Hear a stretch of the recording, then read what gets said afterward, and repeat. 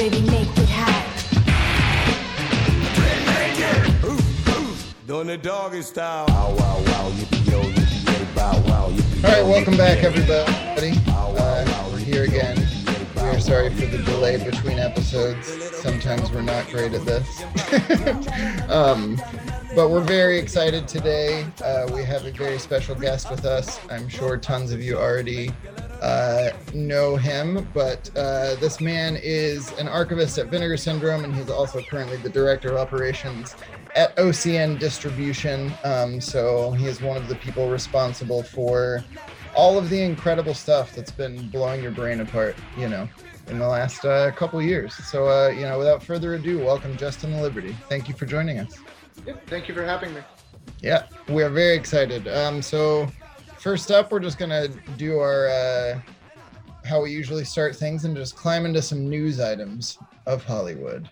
I loved Tiffany Haddish talking about how much she loved how mean Paul Schrader was and working on his new film.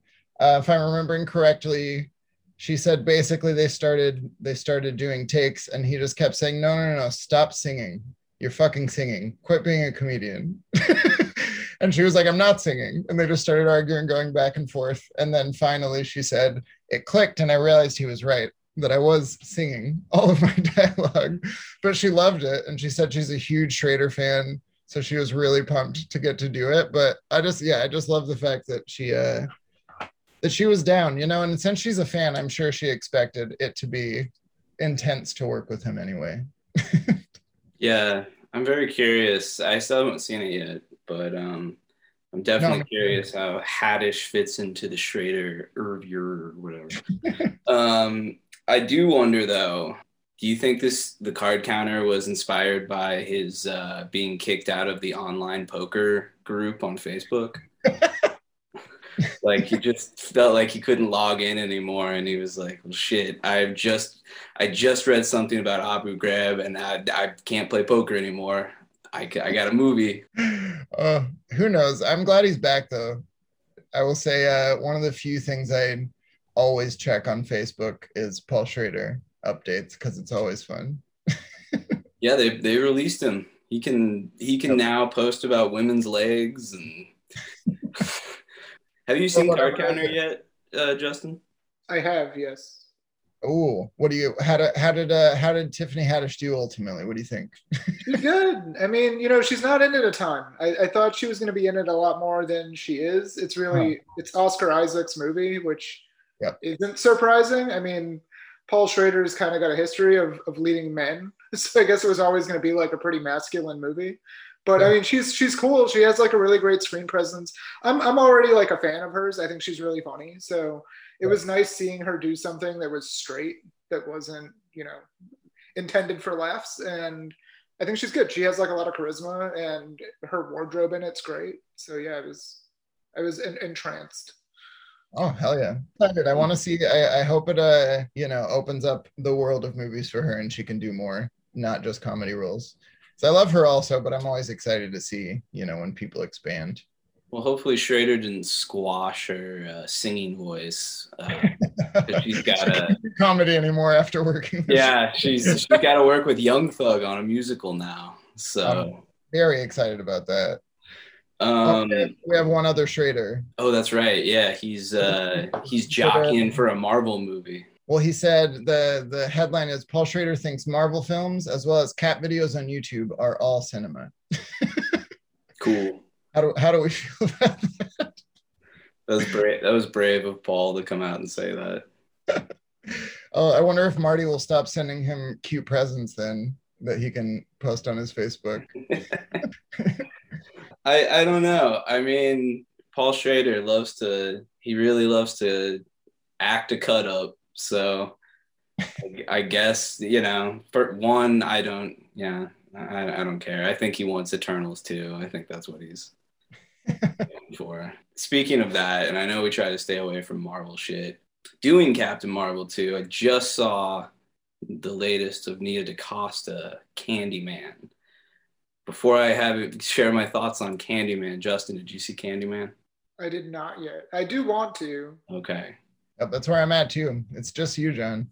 We'll leave that for another one then, since you guys haven't seen it. But I can't let you spoil it.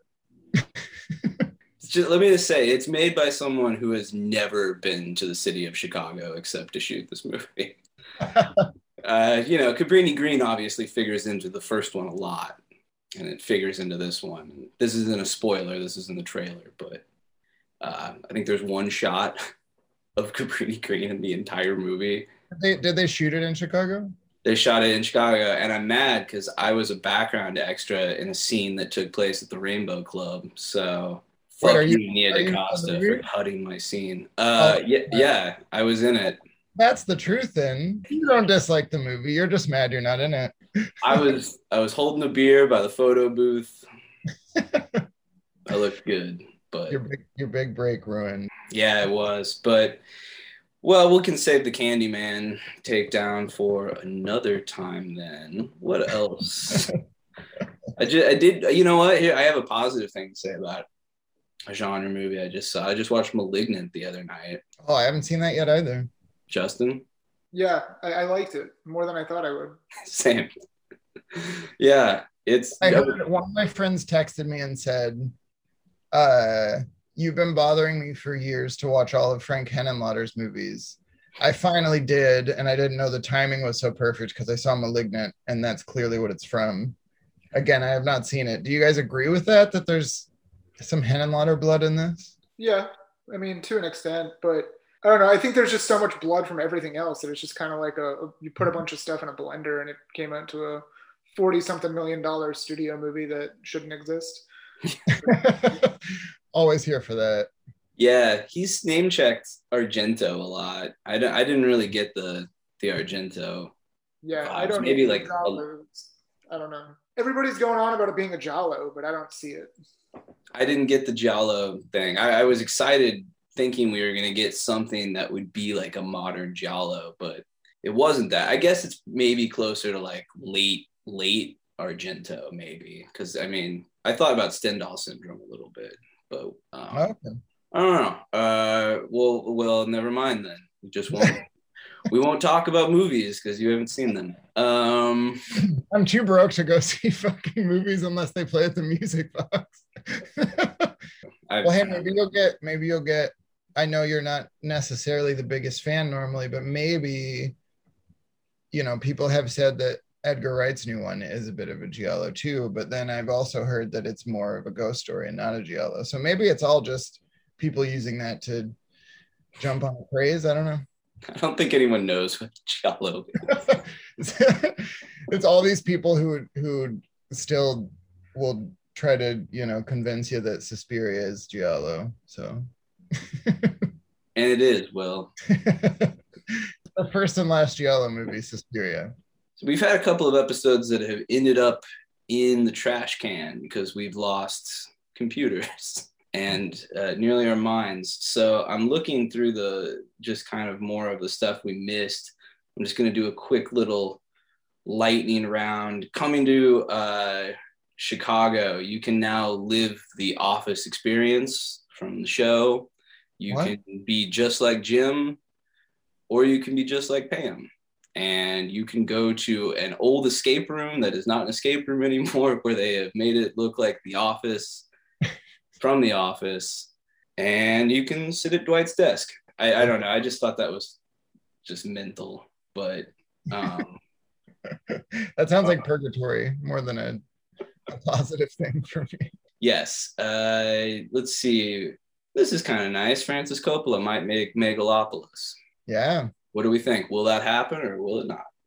No. That's where I'm kind of at too. He's sold part of his vineyards. He's using the money, but he doesn't have enough yet. I don't even know if we want it. I mean, the last time Coppola had like a passion project was Twixt, and that was a fucking nightmare. So, like, I don't know if I want it. Yeah, you might have. Anyone amongst us? I don't know if "get to experience" is the right terminology, but did anyone experience the like tour of Twixt with him live editing? Yeah, I saw it. I was at San Diego Comic-Con when they like unveiled it. and we had to wear 3D glasses that were like a cutout of Poe's face. It was insane. That's And like it didn't work. Like when he was editing it, like it didn't work, so nothing made any sense. It's probably one of the best theatrical experiences I've ever had, but it was also like I can't even imagine being like in the booth or something for that. It would have been a nightmare. Oh God, yeah. Damn, Twixt. What about Clint? I got a very distracting text message. We run a tight ship here. Let's see. We've been teasing this, and I know Will's excited. I have bought a full paid year subscription to the Jeremy Piven podcast, How You Live in J Piven. The theme song rocks. I will cut it in. It's you haven't even heard this yet, Will. I didn't play. I was gonna send it to you. You understand just how we living. This for me is like rap religion. Open on beat cause we got this Skype. When it come to this, y'all, I can get it hype. When it come to this, yo, calm has risen. How you living, huh? Yo, how you living, Piven?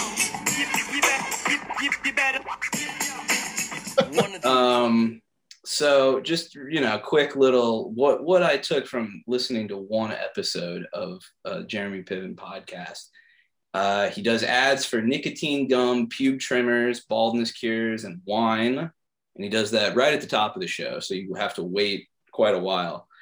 Oh yeah. Skipped the first one because it's just Jamie Foxx. And I don't know, listening to Jamie Foxx talk is just they're he's Jamie Foxx is talking about, he tells a story about how he's not gay. What? And it goes on forever.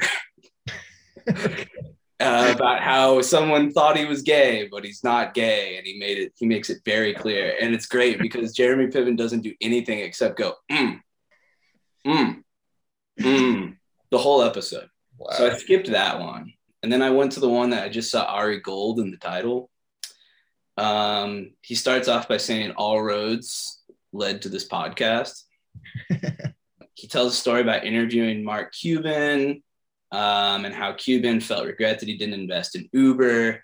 So Piven goes, that's what it's all about. Even guys like Cuban make mistakes. That's what this podcast is all about. I don't know if he's talking about the mistakes he made in his personal life, but maybe. He goes to great lengths to distance himself from certain allegations. He repeats, I counted 24 times that he is not actually Ari Gold. He brings that up through the whole fucking thing, that he is not actually Ari Gold. He can't wait to talk about it. And anytime someone says anything, he compares himself to the Eagles quarterback Russell Wilson, which is awesome. I'll trust you. He praises the writing of Doug Ellen extensively. And finally, he says people come at the Ari Gold character for being a gigantic douchebag, but he was good to his clients and monogamous with his wife. Settled. Yeah, I don't know.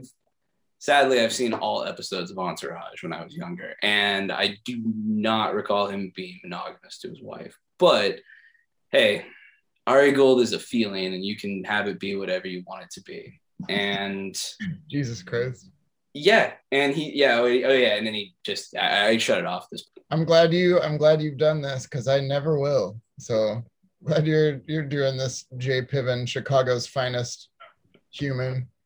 You think you're like listening to a skit in a rap album at several points because like you hear him like lighting something that would like suggest like a blunt, but it's like clearly him lighting like a cigar. And just like, you can hear it just that little slow burn of the cigar. Okay, yeah, that was all I had on J Piven. How you living, J Piven? Oh, I can't believe you fucking paid for that. All right. Oh, I didn't pay for it. It's free. So. Oh, okay. That's good. But I'd like to think about what I would get if I were a gold member on the How You Live in J Piven Patreon. But you just get his cigar stubs. Yeah. Let's see. Moving on. We also have.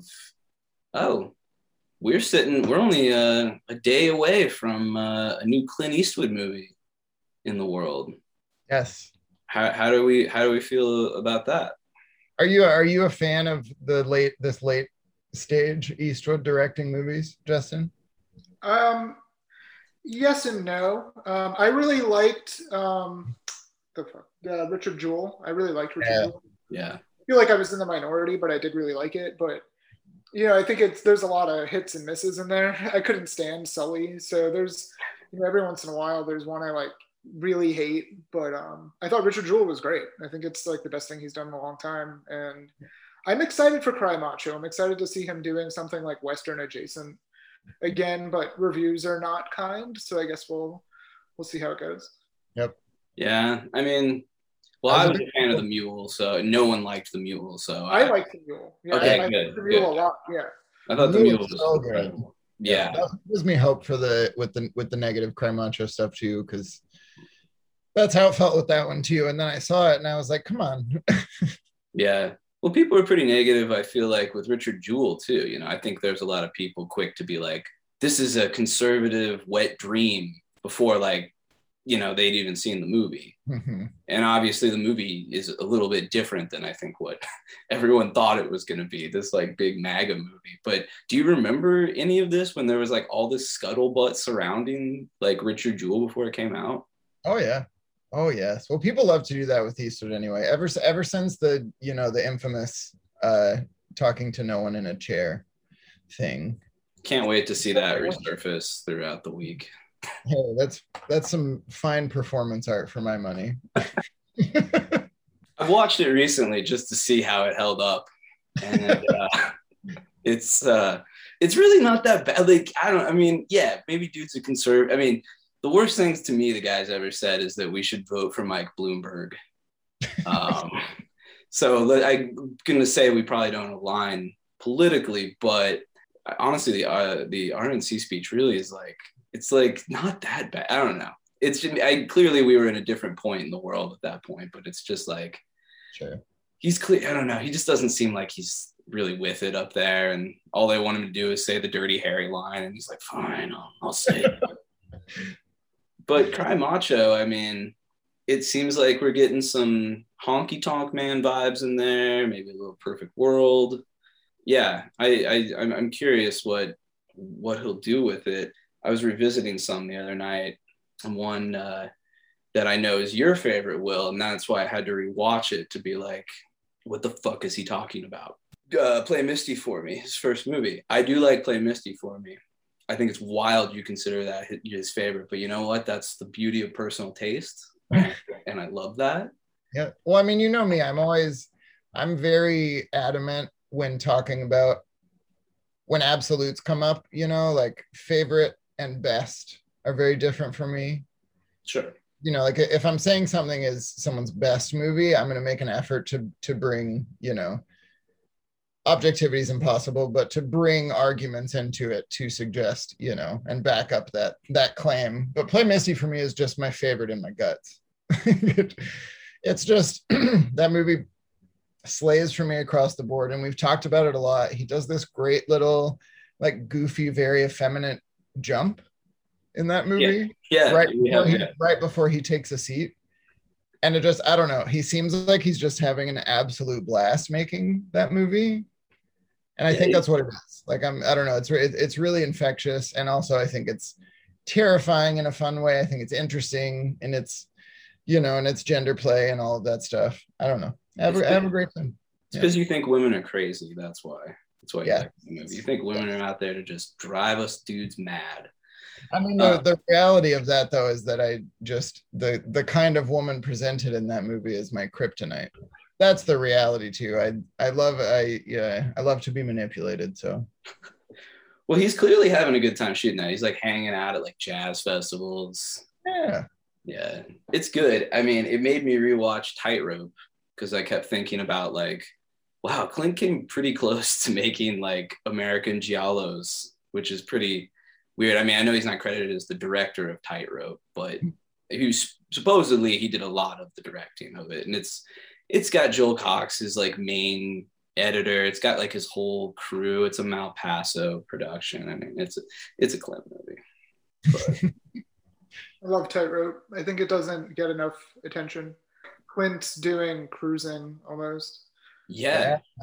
Mm-hmm. Yeah. The almost hetero version of of cruising. Although that great scene where the guy's like, how do you know you don't like it unless you try it? And he's like, how do you know I haven't? And it's like, so good. I see why you took your name off this, Clint. Yeah, it's the best plot ever. The horniest cop who can't get really the case solved because he keeps trying to fuck the suspects. It's great. It's probably a very, I'm not even saying this jokingly. I mean, I think it's probably a very personal movie for Eastwood, especially because like, I mean, dude loves sex, and I think when he was younger, that motherfucker was all over the place, and it just starts so differently when you see him on screen. He's not really doing his normal cop thing. He's out there like getting the dog from knocking over the trash with like his two daughters, one who's his actual daughter, and it just feels very like Clint on a normal morning, dealing with the dog, the trash, his kids. And then throughout the day just gets progressively horny to the point where like, yeah, his work is deeply jeopardized. It's awesome. It's a great movie. That'll be the next series pitch. We try to do at Music Box as a series of films where people who get progressively hornier throughout the day and it ruins their life. There's probably a good amount there. Wait, Justin, Justin is also well known for incredibly well researched lists on Letterboxd. So Justin, can we task you with making that list? Yeah, just like the horny occupation list. Yeah. Or find somebody who just like can't stop. I mean, Tightrope's there's nothing that's gonna beat Tightrope. Yeah, it's true. Yeah, Tightrope's an incredible movie. I do wish that movie got a little bit more love because it's like Clint is always seen as this one kind of guy, I think, but like in his own way, the dude has been pretty experimental with genre in a very, I think like he doesn't get enough credit that like he has attempted to do some pretty weird stuff. I mean, 1517 is still one of the weirdest experiences. Oh, shit. I forgot about that. Yeah. And I like to put it in sort of a trilogy with American Sniper, Sully, and that. And maybe I can convince you that Sully is worth your time because I find Sully to be hysterical. I think Sully can't prove this, but I'm going to bet this was his intention, that Sully is kind of the like light counterpoint to American Sniper, that it's like the whole movie is essentially like American Sniper, like a guy on the phone being like, I don't know if I did something wrong. I don't know. And the wife being like, just come home. Except he's not like, Sully Sullenberger, clearly the lamest person on this planet, is not, psychopath Chris Kyle. But it's like, it has this interesting like play between a lot of the like set pieces and a lot of the dialogue and cross-cutting between two different time zones. And it's like, instead of Chris Kyle worrying that he's murdering civilians, which he is doing, you have this guy being like, I don't know if did I put the emergency brake in the right, did I slot the right thing in the right thing before I landed it? Well, I don't know. Maybe it won't convince you, but I find it to be like, I mean, I like American Sniper a lot, and I think that's one of the most chilling movies I've ever seen in my life. So I think it's like, it's really nice when you maybe toss Sully on right afterwards. God damn it, I'm gonna have to do it. I never want to experience American Sniper or Sully again, but now I'm gonna have to try this. I'm totally in the minority. I think American Sniper is like a fantastic movie, but I don't know. I think a lot of things got caught in the in the political sphere at the time. And this is something the dude's dealt with. And he's been dealing with this since Dirty Harry. Everyone thought Dirty Harry was basically a permission to go out and like shoot people that you think are like robbers. And like, I don't think that's what Don Siegel intended with the movie, but it certainly plagued Clint's career, so much so that Malpaso takes over the Dirty Harry franchise, and Magnum Force is Dirty Harry going up against like crazy, super right-wing cops. So they have to make him go against the cops. And then, you have the Gauntlet, which he's like not Dirty Harry, but he's just a drunk. And I love that one. The Gauntlet's incredible, yeah. And so like, I think he's dealt with this throughout his whole life. And I think has always tried to like find ways of like playing off of his image. And though he's not in American Sniper, I do see that as kind of a continuation, because I don't know, I've never felt like the movie is trying to give permission or even praise the actions of what you see on the screen. And I think it starts pretty disturbingly with the dad telling his son that he should be a wolf. And I know that gets like made fun of a lot, but I think that was just the climate that we were in at the time. I don't think that's Clint being like, you should be a wolf and you should go out there and fight people. I don't believe that at all. And I don't think that Clint has made a pro-war movie ever. I think the problem is that, yeah, the Chris Kyle book, American Sniper, is a fascistic piece of shit with just like all lies. Again, I don't know if it's a biography of Chris Kyle or if it's a biography, kind of a reflection of post 9/11 of just a guy who believes he's, like most Clint Eastwood characters, been tasked with this duty to go over and do something, but then starts questioning himself the entire time. Like his brother in the movie, who keeps saying, I'm going crazy. Like, this is the worst thing that we could be doing. We shouldn't be doing this. Mm-hmm. Anyway, Will. Well, you should. This is going to turn into a passion piece about fucking American Sniper. Whatever. God damn it. All right. I don't want to make this. Yeah. Hey, Justin, do you like American Sniper? No. Yeah. I don't know, John. No. I don't know, man. I will try this because I love you, and because, I mean, you know me, I have to continuously rewatch things that I hate and confront that throughout my whole life. That's one of my rules, which is a stupid one, I guess. But I guess it's about time, so I'll do fucking American Sniper and Sully. When was the last time you saw American Sniper? Let's see. When it came out, probably? No. I watched it again. I do a 3-year cycle with things that like truly make me mad. So I try to revisit every 3 years on stuff that like really, like makes me see red. That's why I watch like fucking Paul Haggis's Crash, every 3 years. And well, that's truly makes you see red. That's like, I mean, American Sniper made me feel the same way that Crash did. You can, oh my God, I will hit end on this thing right now. If Paul Haggis is compared with Clint, good fucking God. I'm not talking about the filmmaking ability. I'm talking about the movie that I watched. Both of them make me sweat and like want to peel my skin off. So okay, rewatch American Sniper. Right. It's truly one of the most chilling movies I've ever seen that attempts to get into the mindset of a person like Chris Kyle. I don't think the movie is in any way an admonishment of him. And I think it's that movie just truly, I mean, yeah, maybe I'm seeing something that no one else is seeing in it, but regardless, I come away from that movie chilled to the fucking bone of like a man who's just through whatever his way he was raised, which I think he comments a little bit on in 1517, leads him to be this complete fucking shell of a human who can't like communicate with his wife. He can't communicate with his children. He can't talk to anyone. He's just a man completely curdled on the inside who has the ability to shoot far, which every time I rewatch it, it feels like nothing. Like that feat is nothing.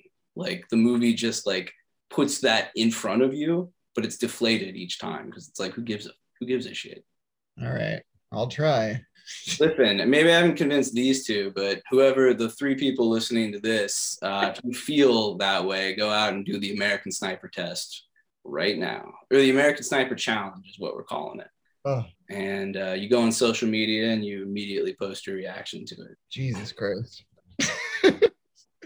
Either way, I just think a movie like that is important to keep in the context of Clint, and I think see it outside of like shit like Richard Jewell. You see it outside of the political brouhaha, the media kerfuffle that like, I mean, we were at a very different time when American Sniper came out in this country. So yeah, I don't know what Clint's intentions were, but if they were what you suggest, I think he failed. But nevertheless, the intentions were there. I'm not convinced. Moving on, what else do we got? Oh, real quick before we hop into what we really want to talk about, do we want to talk about the TV editor of IndieWire?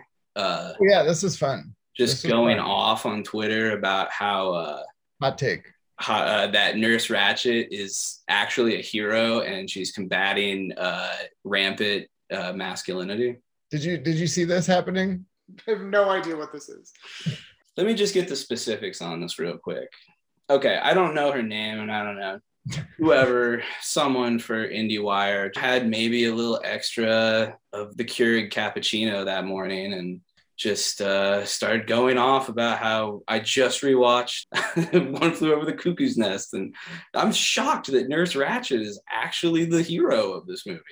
I mean, so this was about the movie and not that like mini series? Yeah, that's what I thought too, but it's about the movie. About the movie. Yep. Huh. Again, like American Sniper, I might have just read a little too much into it.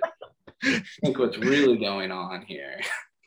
That's the takeaway here, is that American Sniper is secretly an anti-war movie, and that One Flew Over the Cuckoo's Nest is actually the patriarchy movie. Smash the patriarchy movie. That's what we've learned. Uh-huh. I mean, I'm gonna have to rewatch. I certainly don't remember it that way with One Flew Over the Cuckoo's Nest. You say that like you're gonna be convinced otherwise upon rewatching, and not that this is just some like mentally ill person. Like, to be fair, I've been that mentally ill person going off about things like this before. So I'm curious. It's why I loved, like, not to bring it up, and we're not going to get into it, but not the new album. Don't need to talk about it, but it's why I loved Kanye West's last two albums, because I will always be there to, watch and study and understand someone's mental decline, because I think it's very fascinating, and yeah, can heavy relate. So I'm gonna look up all of these tweets, read them all, and then rewatch One Flew Over the Cuckoo's Nest and see what happens. If you really want to see Kanye's mentalness, you should listen to Donda, because that's it's again, you know what? I'm in the minority here. It isn't that bad. Everyone needs to chill the fuck out. Oh, it's his best. Not album. that bad. It's like it's fine. Yeah, great. Yeah, the lyrics are corny as fuck. The music though really isn't that bad. We'll have it out sometime over beers, but I think it's definitely his best album. Interesting. I have heard people have said that, yeah, I got past the stigma of like listening to it, and they're like, I actually loved it. And that's because I was like, I don't really want to listen to this. I truly don't give a shit. It's the one thing I'll say, and then we'll move on. To me, that album is us being granted access to attending his mother's funeral. Yeah, that's what the album is. It's him mourning his mother finally, because he's come out of this 4-year stretch of a bipolar manic episode. He's mourning his mother's death. He's mourning the loss of Kim, and he's mourning the loss of the old Kanye that can never come back. That's what I think. That ain't coming back ever. That guy has burnt his. I mean, but the thing, it's just whatever. I don't want to talk about Kanye, but it just fucking sucks. Unless you want to jump in here, let's not do this because we're gonna get too excited. I mean, it doesn't need to be 108 minutes long. Let's say that. I don't think it's that bad. I think it's like there's some songs on there that are really good. I still think like no matter what, he's just trolling everyone. Like even if it is, this like grandiose statement about like mourning or whatever it is, like every step of it has been some kind of like dick move to fans or to the public or anything. And even now it's out, and like the only version that's out is like the edited version, right? Which is hilarious. Like I think that's actually one of the funniest things he's ever done. Yeah. It's like he finally put it out and it's censored, and there's like no way to get the uncensored version. There's no physical version. There's nothing out there except like a streaming censored version, and the cover art's just a black square. It's like we'll always just be trolling. I love that. Kind of funny. What better way to lead in to why we're here? We're gonna get to it, but before we talk about adult films making their way to Letterboxd, service all of you are familiar with, Justin, I was just kind of curious about your journey, your career, because I first knew of you when you were programming for the Alamo Drafthouse Yonkers. Just whether in those forums or listservs or all that different stuff, or sharing print tours and all of that. That's where I first heard of you, was your work there. But, kind of just where did it all begin, and how did you get to the point of Vinegar Syndrome and being an archivist and restoring all sorts of films, but in particular adult films? I mean, I guess it started when I was a kid. That's not really a career trajectory, but just being a kid and being like obsessed and, you know, reading, like, I would read every year. I would get the new Leonard Maltin guide and read it front to back like it was a novel. And I would just go through and like check off things I had seen. And I was starting doing this when I was like 9 or 10 years old. So I was like a child, and I already had that kind of like obsession to a point of like having to write my own lists. So I would have notebooks and I would keep lists. And I think that's carried through and why I'm so like obsessed with list making, kind of in like a social media way now. But yeah, I mean, that's kind of how it started. I just became obsessive and like going through filmographies and lists and watching all the like AFI list movies and things like that as a kid, like being obsessed with like canons and things kids weren't really obsessed with. It was like my friends all wanted to watch like, you know, whatever big movie was out, like we'd go see Mortal Kombat or something, and you know, I'd be back at home being like, I need to watch the rest of the Francis Ford Coppola movies. Who gives a shit? And I kind of fell down like wormholes. Like I just became, you know, like when you're a kid, you kind of gravitate yourself towards like collections or something. Like some kids collect stamps or, you know, magic cards or Pokemon or like whatever it happens to be. And I just collected movies, both like physically and ephemerally. So, you know, I had like a VHS collection, which turned into a DVD collection, and there was some laser discs, but those were cost prohibitive for pretty much every person who lived. And it's like Laserdisc was stupid.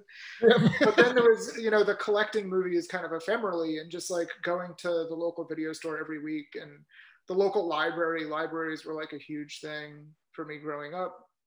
And then going to the movie theater and just seeing pretty much everything I could and being like a sponge for movies. So that really started as I was a kid. And I wasn't, you know, I was fortunate to grow up with parents who like were very encouraging and didn't shield me from anything. So I saw like everything at a young age, probably a far too young age. And I always joke about seeing Crash when I was 11, David Cronenberg's Crash. Holy shit. Yep. Being like, hey, I'm gonna watch. How'd that connect with you? Did that really speak to you?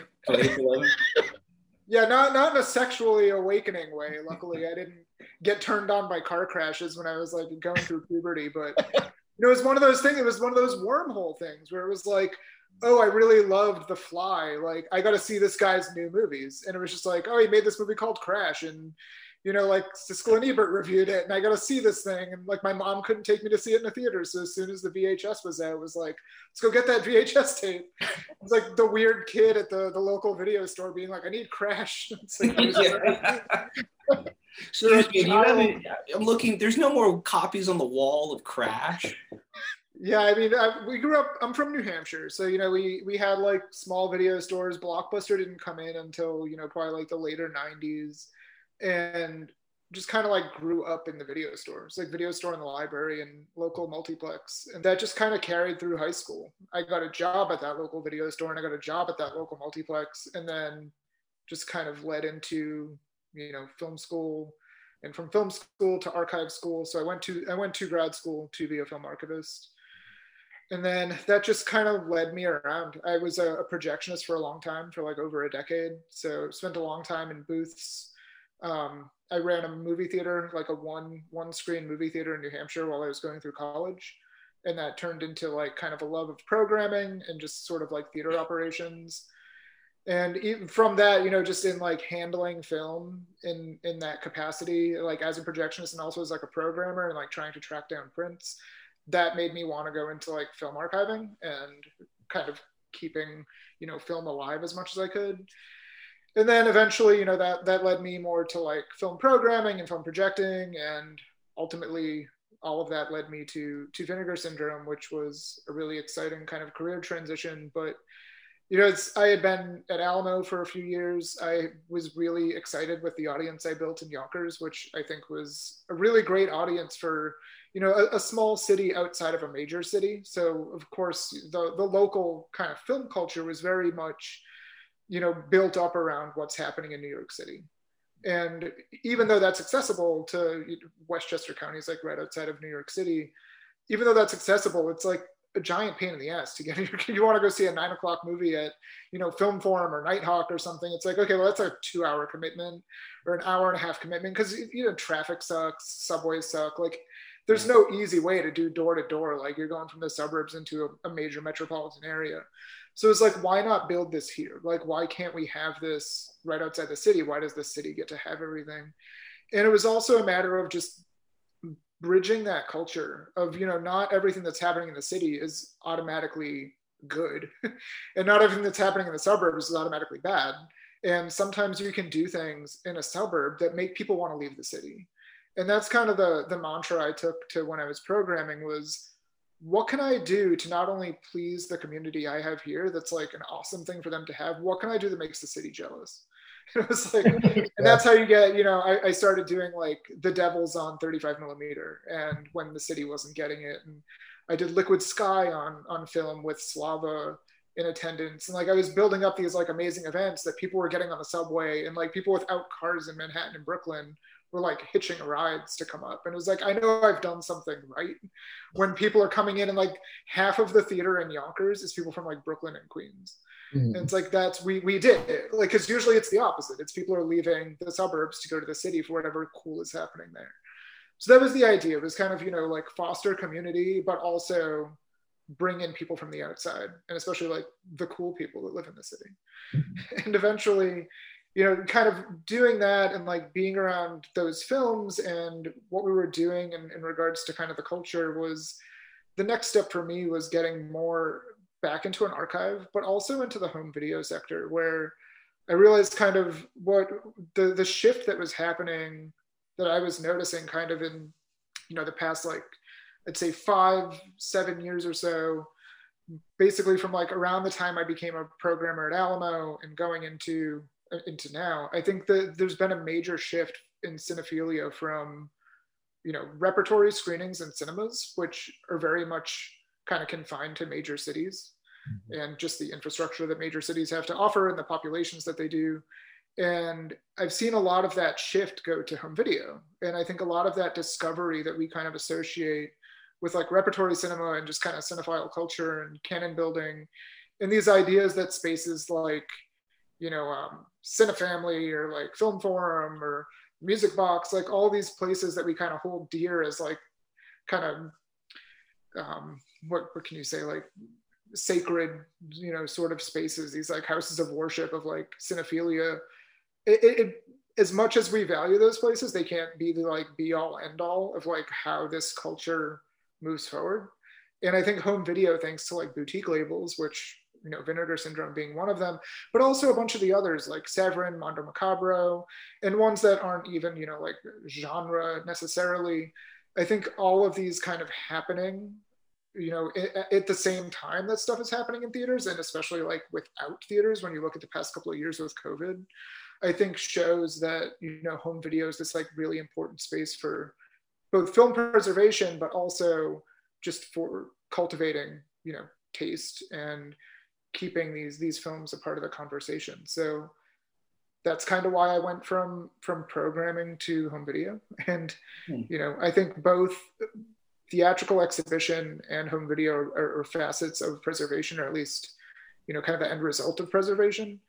But home video to me right now is this like really kind of booming thing that I think makes what we do so much more accessible.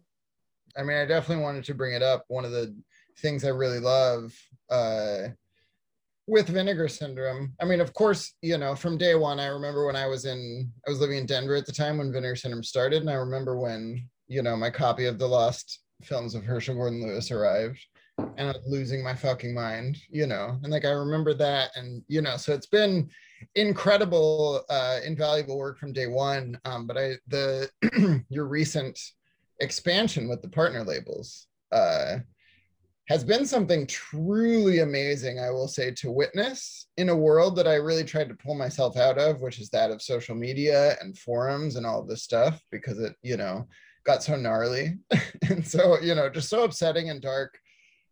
Your partner labels have brightened that world for me. I'm not kidding.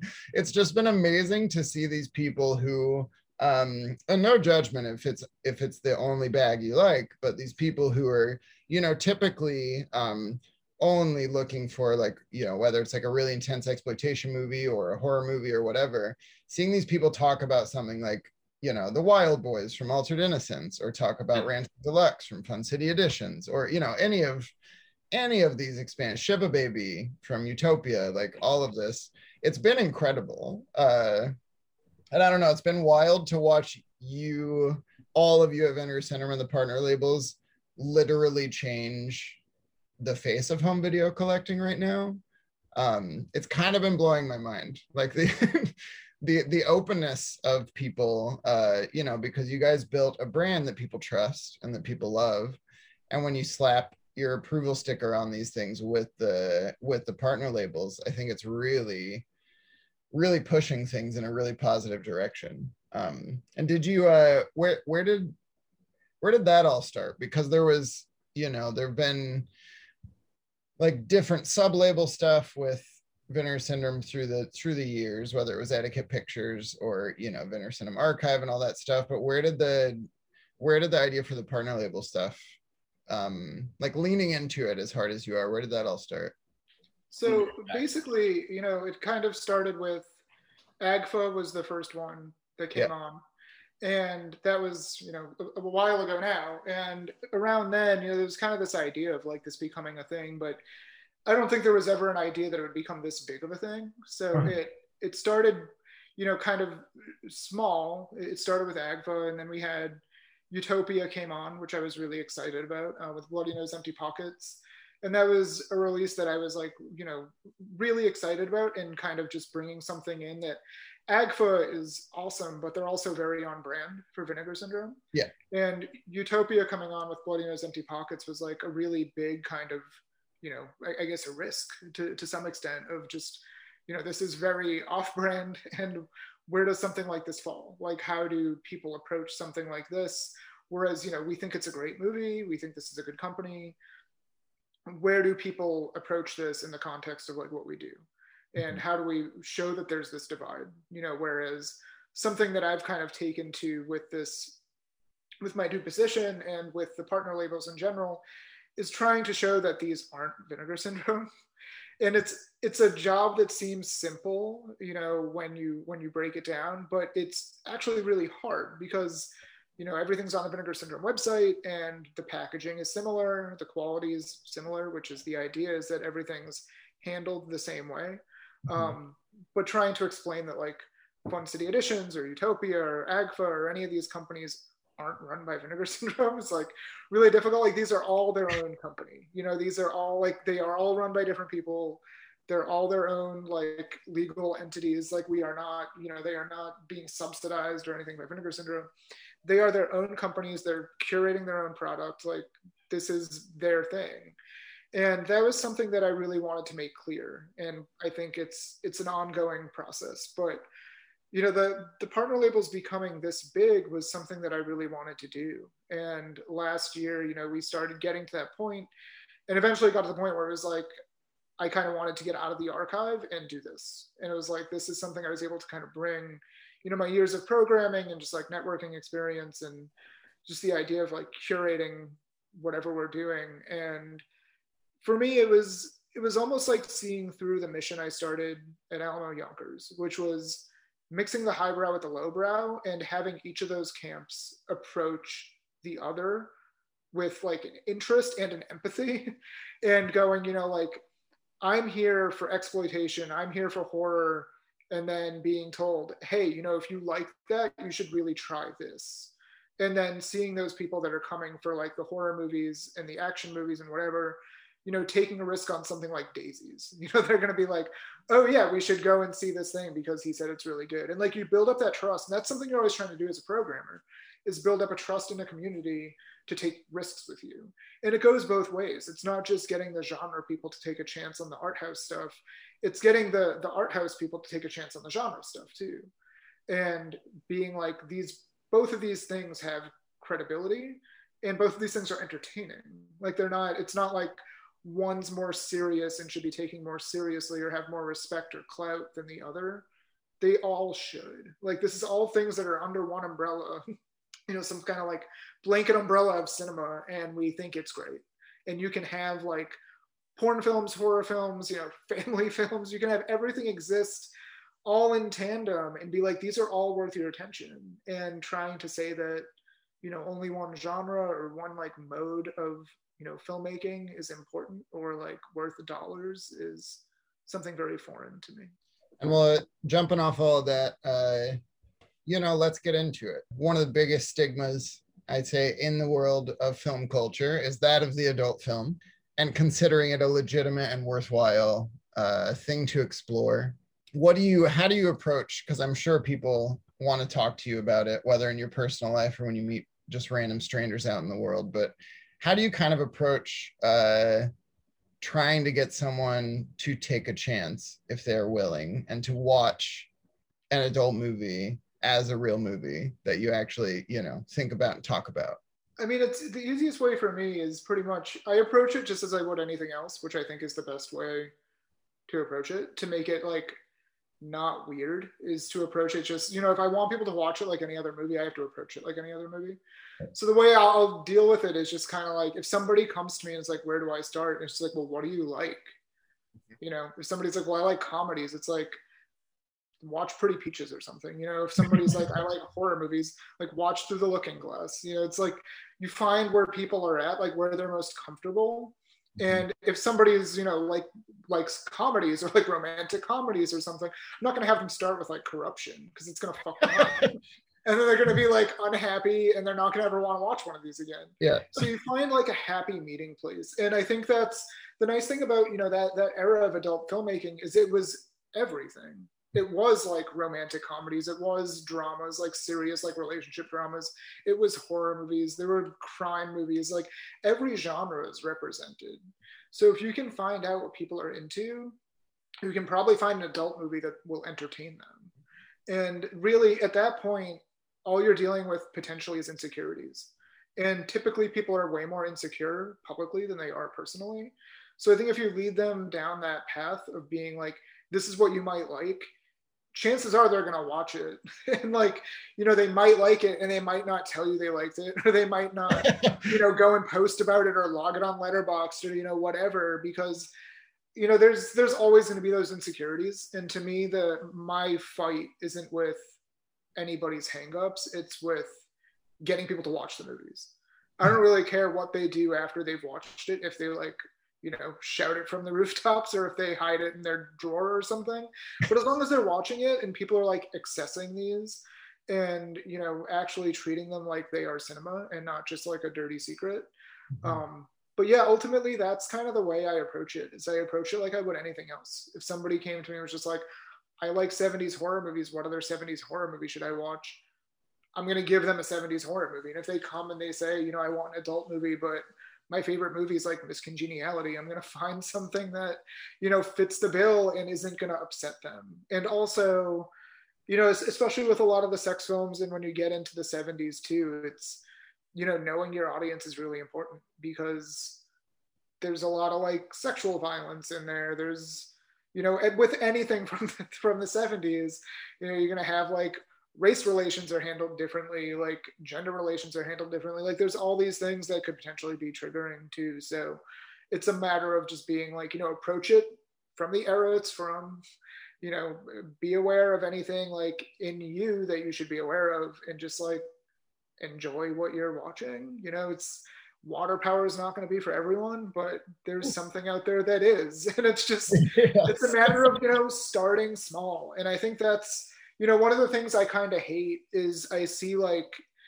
there's kind of like this edgelord culture just in our world in general. And, nothing like pisses me off more than, seeing like a teenager in a forum that's like, I really liked Halloween and Nightmare on Elm Street. What should I watch next? And some dude's like, Nightmare on a Damaged Brain. And it's like, what the fuck? Like, just like baby steps here. Like, there's no reason to just be like, hey, here's the most offensive thing I've ever seen. Like, go watch a Serbian film and troll someone. And it's the same way with this stuff, where I see people like, I want to start, with adult films. Like, what should I watch? And someone's like, watch Sex Wish or like Porno Holocaust. And it's like, this is why people don't want to watch this shit, is because they are told like, go watch this thing that's like, maybe obscene or like at least troubling to the vast majority of people. And then they watch it and are like, this was troubling, I'm never watching one of these again. And it's like, that's the opposite of what we want to do here. We want to make these things welcoming and provide a community. And like, yes, that stuff exists and it should be, made aware that it exists and made available for people that want it. But that's not representative of like the spectrum of what we're dealing with. And, It's the same for horror. It's the same for porn. It's the same for pretty much anything else. There's always going to be like a deep end, and people need to like find their way to it, like we did. I didn't start with that. Like, I mean, I watched Crash when I was 11, but you know, I didn't start with.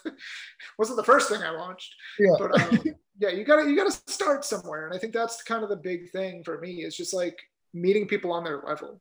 Mm-hmm. Do you ever get anyone that's like, I love Captain Stabbin'. I like Bang Bros. Because there's got to be people on the opposite end who are like, I just like busting. Yeah, I mean, there's people that want that. You know, it's. I mean, it's not the majority of people that talk to me. I think most of the people I talk to are not going to be like, you know, I'm watching Bang Bus this weekend. Do you have anything that like fits thematically? Like, what do I put on? I've been through all of MILF Hunter. I need something new. Like you're getting bored with your clips, your GIFs. Like, yeah. I mean, at the same time, it's like, yeah, I'm sure this stuff has like, you know, spank bank material in there, like if you're looking for it. But I don't like, I feel like these movies are so concerned with narrative, and they're not like, if you're accustomed to watching porn now, you're used to these like fucking 30-minute sex scenes.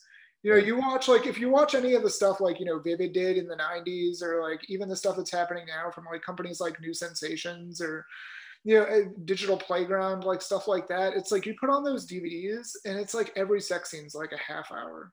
It's fucking boring. Like it's, you know, I don't hate contemporary porn. A lot of people like, you know, kind of in like the porn scholar world or whatever, like don't really like it. There's some that I think is like genuinely good, but a lot of it is that it's like these half-hour long sex scenes that are really boring. And when you go back to the 70s or 80s, you realize how much economy there is there. And it's, you know, they're real movies. They're 90-minute, you know, 100-minute movies or whatever. They don't have time for half-hour sex scenes because the movies would be like 3 hours long, which is how long new feature-length adult films are. And it's exhausting. Yeah. There's like, I don't want to watch that for 3 hours. The narrative is like barely there. You know, that the acting's relatively terrible. And that's one thing you appreciate so much more when going back to these is like, they were actors. I mean, there's like legitimate acting in there. You watch something like Memories with Miss Aggie, and like performance is on par with like any other actress performance like from that year.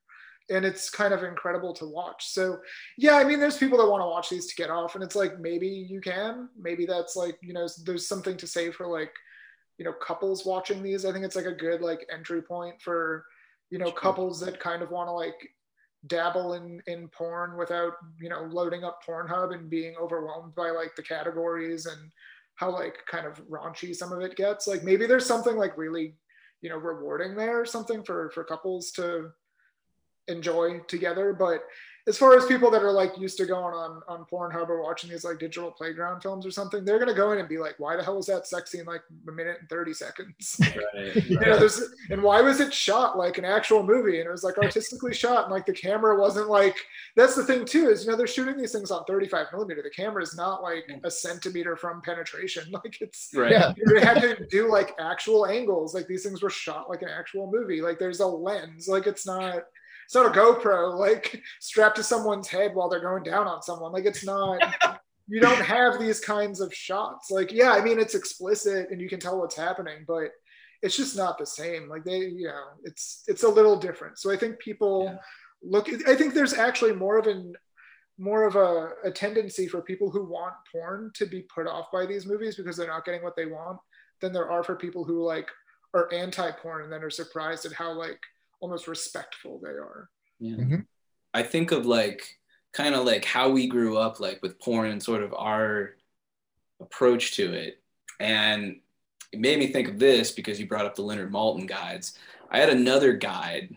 It wasn't Leonard Maltin. He wasn't this cool, but there was someone who put like for each movie, if there was like nudity, it was like for parents to like, you know, I need to make sure that this is that it. So I rented European Vacation so much because it had boobs and it was PG-13 and I could rent it.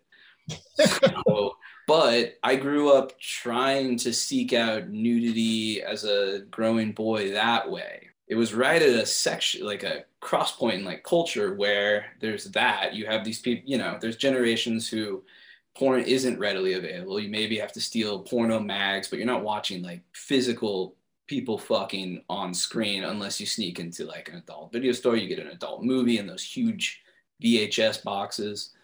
But at the same time is like I'm looking up shit like European Vacation. Kazaa and LimeWire has now come into the world. And I'm sure when we were growing up, we all spent an entire day trying to download one porno that you had no idea what it was. And you're like, I hope this is good, because if my mom gets home and stops to download, I'm gonna have to start it all over. But that is kind of what I think of the modern porn viewer. Like you're saying, the people who are, they're watching 15-minute, 30-minute, just straight hardcore clips. I almost wonder if like younger generations, I mean, I'm sure they can, but I'm sure it's not ingrained in them to appreciate like porn from the 70s or 80s that was shot with like some of the grammatical blocks of like filmmaking. I will say I was very pleasantly surprised. Of course, it was 18 up, but we had when Equation to an Unknown was playing with Knife Plus Heart. When I showed Equation to an Unknown for 2 nights at the Music Box, it was in the small theater, but it sold out both nights, which was great. But the amount of young people who came gave me a lot of hope for the world, and how they reacted to it. They were really across the board, and it was great because it was like there were hetero couples. There were, of course, with that movie, there were more gay couples than there were hetero couples, but we had a spectrum, and there were quite a few young people, and they were just blown away and excited that something could exist like that. And that's been my experience with a lot of the Vinegar Syndrome stuff. When I do show it to people, they're just blown away that it exists. Yeah. There's like, I had no idea this was a possibility for a sex film, You're right. That's probably more what it is. I'm not trying to be doom and gloom about the younger generations, but I think that like, there's certain people have a different approach to like sex on camera, and like, are they watching this to just be titillated, or are they just trying to like, beat off before class? You know what I mean? It's just like there's a different way that like we've approached this in a culture. But that is a good thing that these movies are being made more available. Not that I'm like, I think porn is a scourge that needs to be like wiped out, but I'm saying that, it's like. No, we're a sex positive podcast. Sex work is real work. Down with it. Of course, I love it. But it's cool to think that there might be people who could later, like Bang Bros fans that discover something like All Ladies Do It and are like, well, that was a hot movie. It's not as hardcore as I thought, but that was a sexy movie. I enjoyed that. I've been thinking about it lately, kind of like when in LA we did the Highs and Lows series and we double featured Billy Madison and the Phantom of Liberty. And Billy Madison, was first in this like hyper bro, like, couldn't come up with a more stereotypical dude if I tried. Came up to me after Billy Madison and, he was like thanking us for showing it, his favorite movie. Thanks, man. Like, straight up. R.I.P. Norm, by the way, for bringing that up. Yeah. R.I.P. He just said to me, he was like, yo, man, I was going to stay for the second movie, but somebody told me it's like I have to read it. Like, is that true? And all I said to him was, I was like, you do have to read subtitles, but let me tell you, there are more poop jokes in The Phantom of Liberty than there are in Billy Madison. And he was like, okay, man, I'll fucking try it. Dude stayed for the whole thing and was like cackling, losing his mind. And afterwards was like, yo, is there anything else like this? And like, so this fucking hyper bro turned into like a fucking Louis Buñuel fan. And, obviously not exactly the same thing, but that's where my head's at with this kind of stuff. I just think there's nothing good that comes from gatekeeping, even if it's like unintentional gatekeeping. If you're just not releasing something because you're afraid of the result, that's still technically like a gatekeeper mentality in some regard, that you're keeping it from people because you think they won't react the way you want them to, which is not good. I mean, it's one thing to gatekeep out of like elitism because you don't want to share because you're a douchebag, but there's another thing to gatekeep because you're just like, people aren't ready or people won't get it or whatever.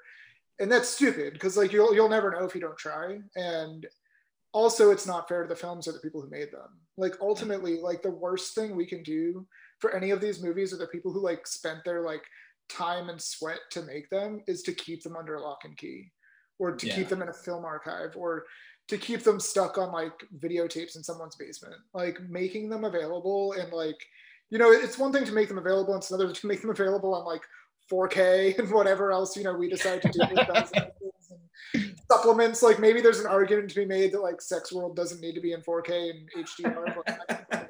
After my second watch, I disagree. I mean, the UHD is beautiful, and it's, you know, maybe there's an argument that like we're going a little bit above and beyond, but I think it deserves it. And like to me, there's no reason that like Criterion should be able to put Citizen Kane on 4K UHD and be like praised around the world for it, and like we can't be putting adult films from the 70s on the same format and also say it's as deserving. And also we beat Citizen Kane. So and your covers don't suck as much as the Criterion Citizen Kane cover.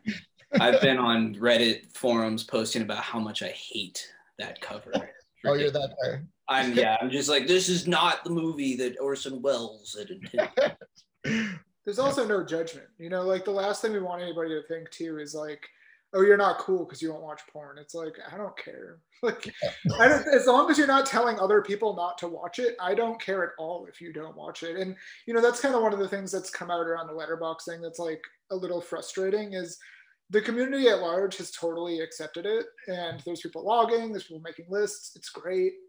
And then there's these people who are just like, I can't believe this is on here. Like, this doesn't belong on here. Like, who would log porn? And it's like, go the other way and shut up. Like, it's not, it has nothing to do with you. You're clearly not the audience for it. Like, whatever, like log your stand-up comedy specials or something. Like, I don't want anything to do with that. I'm not going to log like Adam Sandler stand-up. Fucking love Adam Sandler. I'm going to watch it, but I'm not going to log it. And like, different strokes for different folks. Like, I don't know. Like, just logging a list of like, here's 600 movies that feature a boat in it.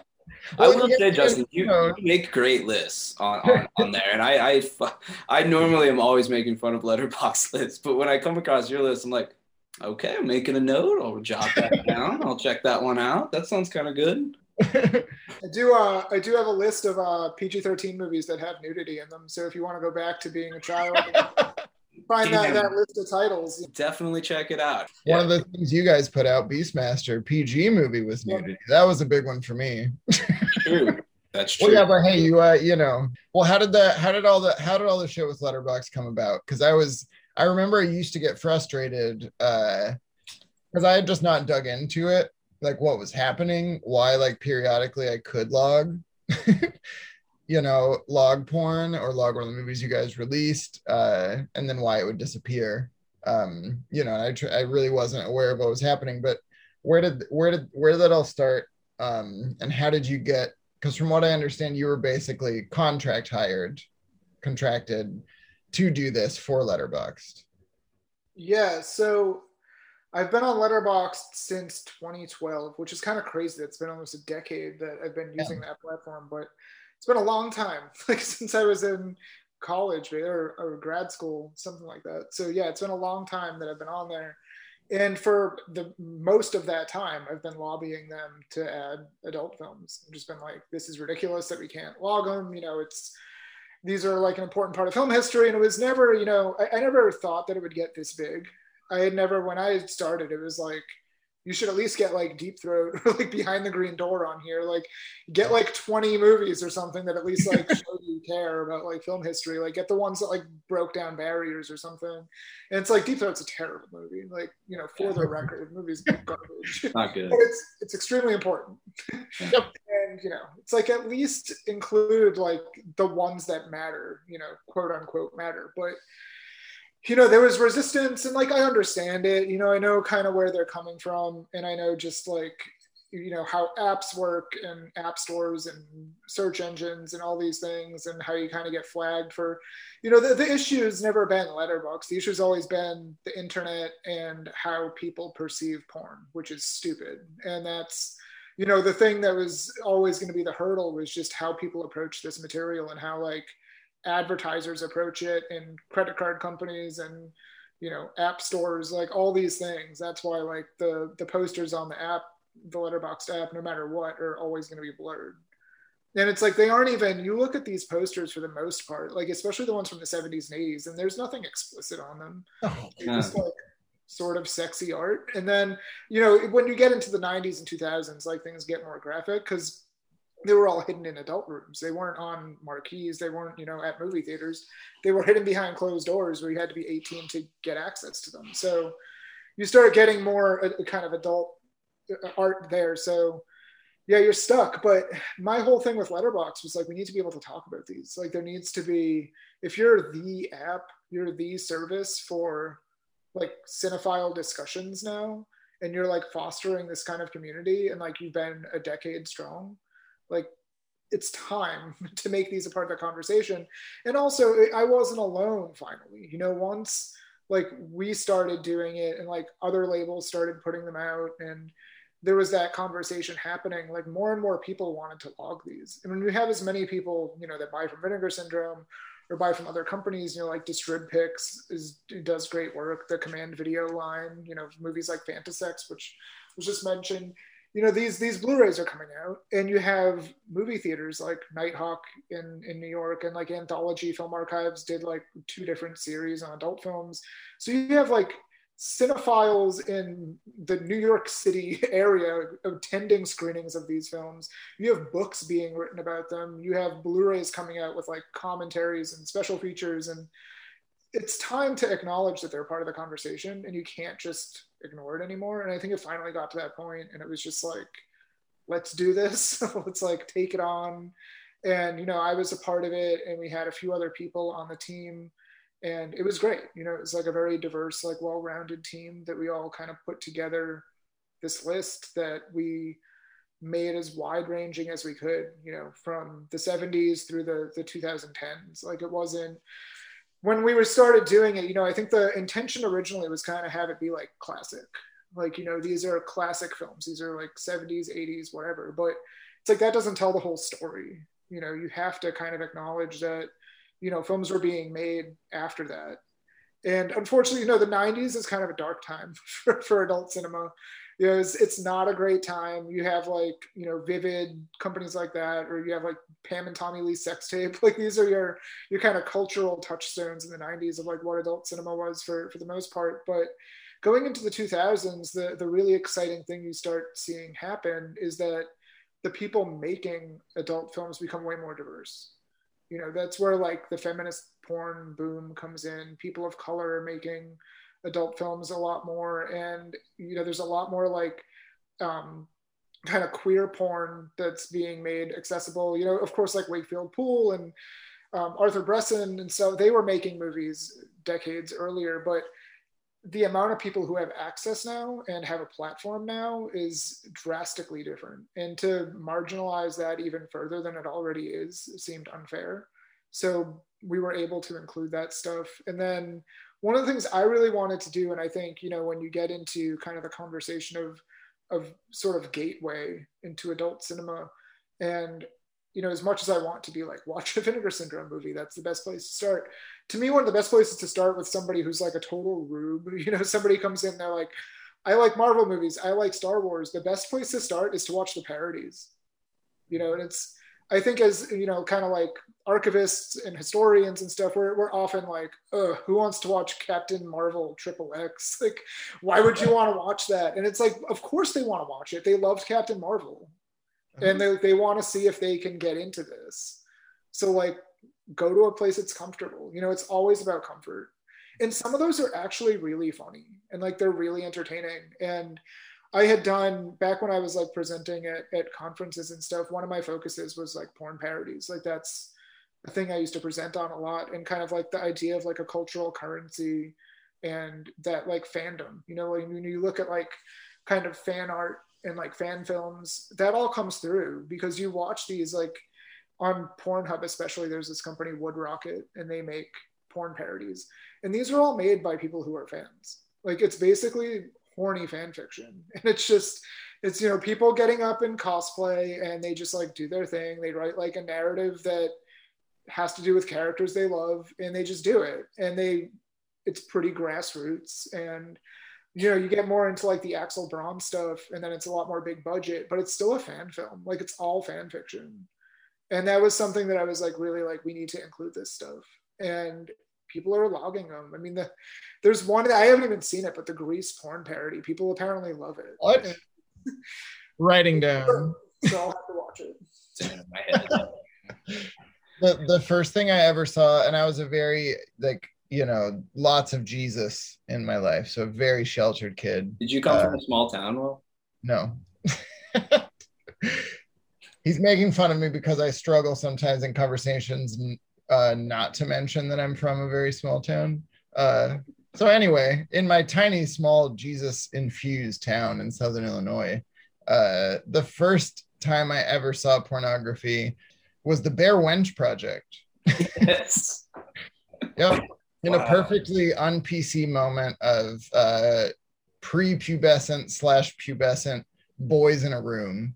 Because I remember my friend called me and he was like, you have to come over today. We're all going to hang out, and it was a Saturday. That's what we always did. So I came over. But when I got there were a lot more people than usual.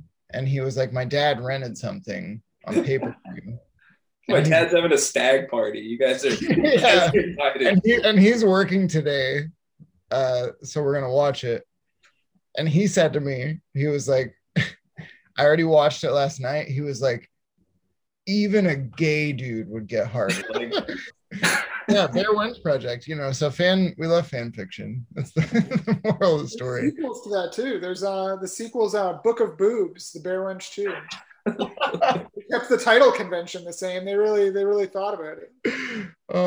That's really funny that the Bare Wench I can't think of any other like porn parodies of that time that's like stuck out to me, but the Bare Wench Project, like that name got around. I recall like is that Fred Olin Ray I think might have made, because then there was Lord of the G-Strings, like there was that whole series like around then.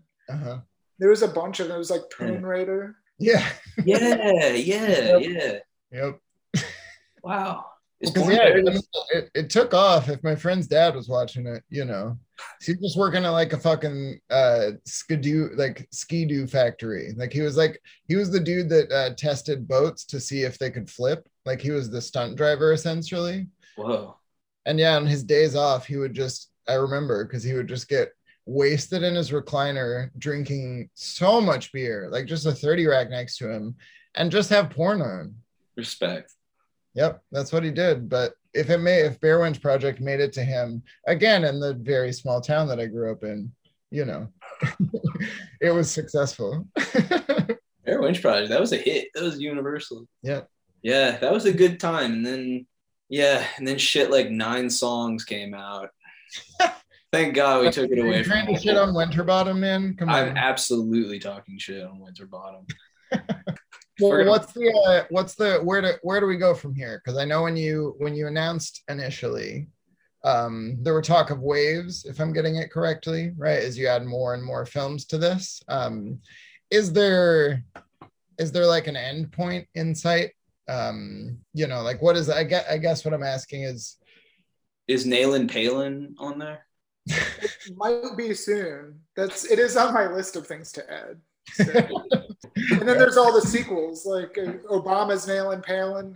And I didn't know that they brought Obama as a character in chat. I got to check that one out. Oh, Obama is quite represented in modern pornography. I bet he is. Yeah. Damn. Yeah. You need to think about that. Yeah, I bet that's a whole multiverse out there. We probably won't dip too much into it, but gotta get sequels there due. Is there any point you're stopping at though? I would say, like, how do you guys as a team decide what constitutes being a film versus what is content?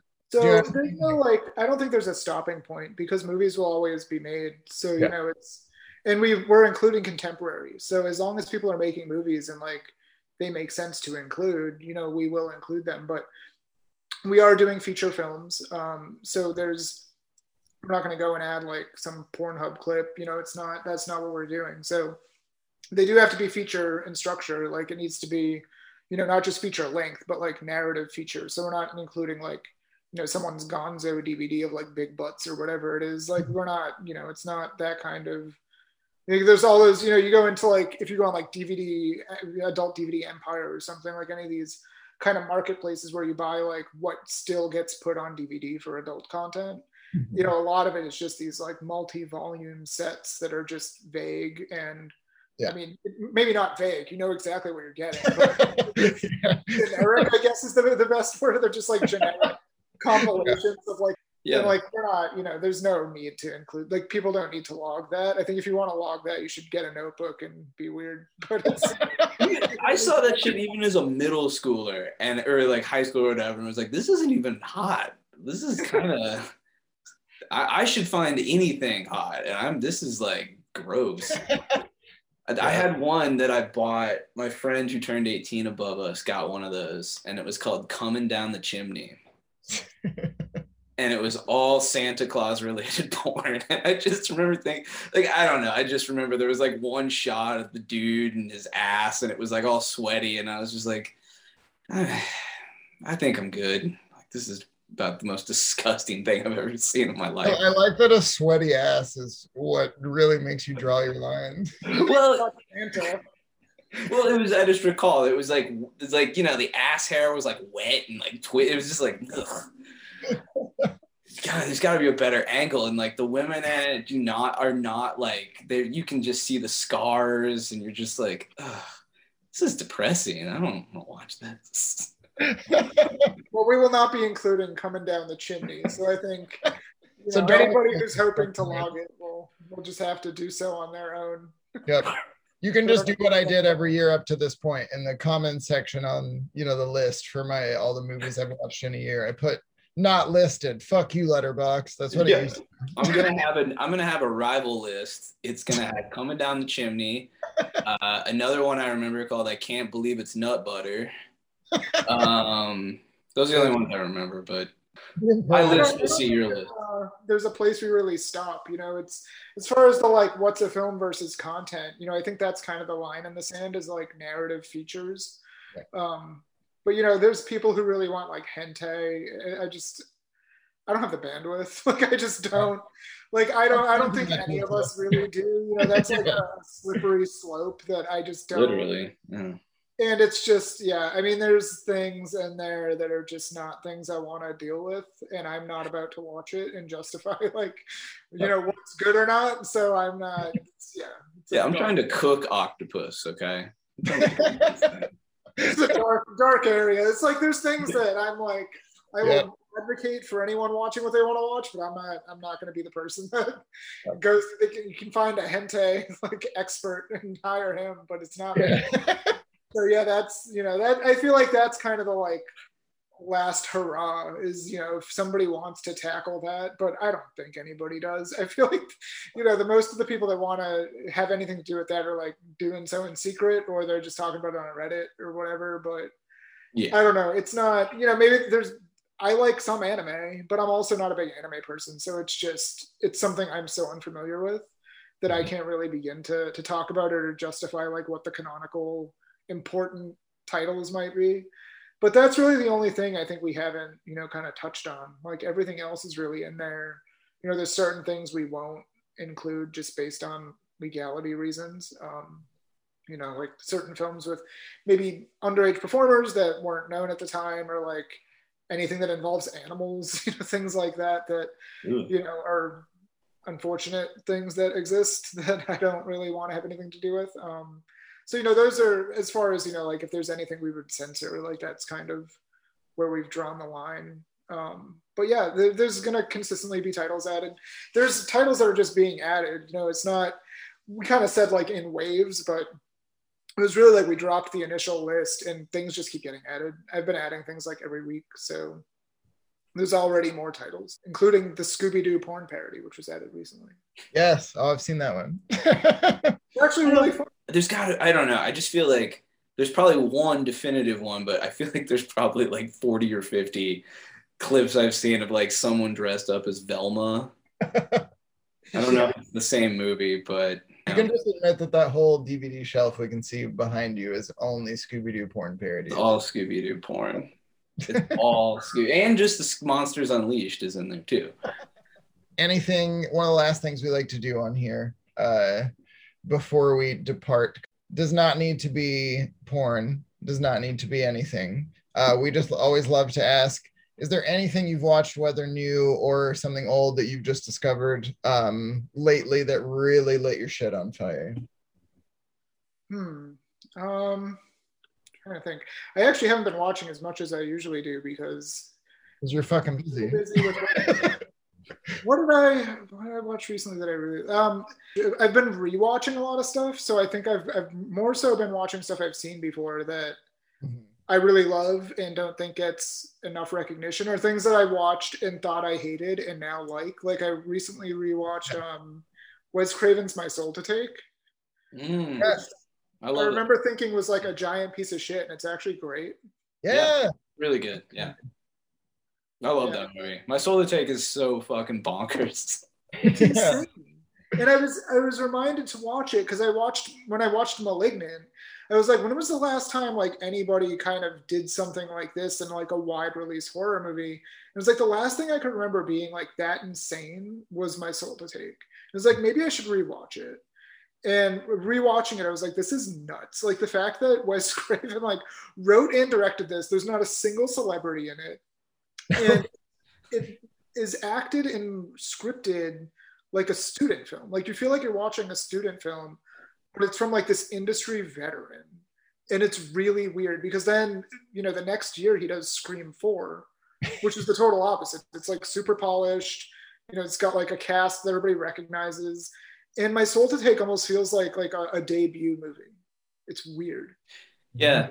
And he's kind of running through his old tropes, you know, at the same time. And it's there is something that feels very otherworldly about that, because he's like, I guess he's kind of working in the like Shocker and Freddy Krueger guy is, you know, this killer, but he just looks like Beefcake Rob Zombie. And, you know, it's really cool to see a guy like work through a kind of movie like this, because one thing that always is so strange about that movie is like the hierarchical tiers that are happening within the high school, how they have like this whole set system that like governs the school is so weird. I don't know what he was trying to get at there. Yeah, I don't know. Like the relationships between all the teenagers are baffling, and they also, like every other, you know, movie star featuring teens from that time, they all look like they're like 25. It's like a bunch of 25-year-olds like that all have the same birthday, and they're just like, there's that one dude who just like picks on everybody else. And it's like not even cool. He's just like a total fucking buffoon.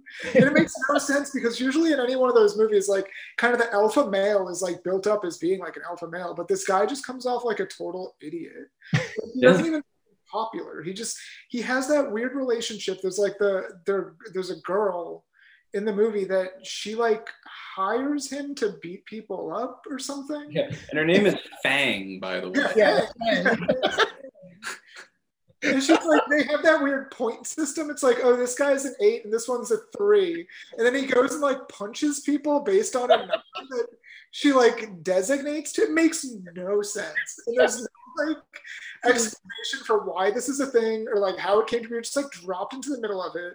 It's so disorienting. The whole movie is disorienting. Oh. And then there's all the bird shit. Like the bird stuff is just like, I've learned more about that damn bird from that movie than I ever heard anywhere else in my life. Yeah, the bird scene's great. I love that scene. He just shoots that shit all over the kids in the class. Yeah, I mean, it's weird. And then it has these like moments of like, it's like doing all this weird shit. And then like, it'll have these moments where it almost stops and catches itself. Like the scene where the guy's like, one of the kids at the end of the movie comes through the window, and they're trying to figure out if one of them, how the killer's manifesting, and he just has that line where he's like, I wish people would just stop killing people. Like, we should stop doing this. And it is kind of silly, but then it like, I think when I rewatched it, it just hit me on a level this time, and it was like a weird, poignant moment in this absolutely batshit movie. I honestly, I couldn't be happier that that's our that was your answer, and that's our closer. Mm-hmm. And just like Justin, Oscar bait listeners, with revisiting My Soul to Take, you can also do this with shit like American Sniper. So just remember, and that's the show, and it's been great having everyone. You fucking ruined a pure moment with your jingoism. Well, hey, anyway, Justin, truly, thank you so much for doing this with us. You know, if you want to also, if you want to talk about anything upcoming you're excited about, all that, anything you're working on, feel free to. Yeah, I mean, I think the big thing, you know, we all have coming up, of course, is we have Black Friday, which is our big, you know, kind of sale that we do. And this year it's going to be huge. We have the pre-order is coming up on the 24th. So there's some really cool stuff in there. The big exciting one for that month is Flesh for Frankenstein, yes, 3D and 4K. So it's insane.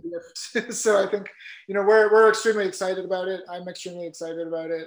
And then one of the other things that we're doing in there too is we just launched something called VSP, which is Vinegar Syndrome Pictures.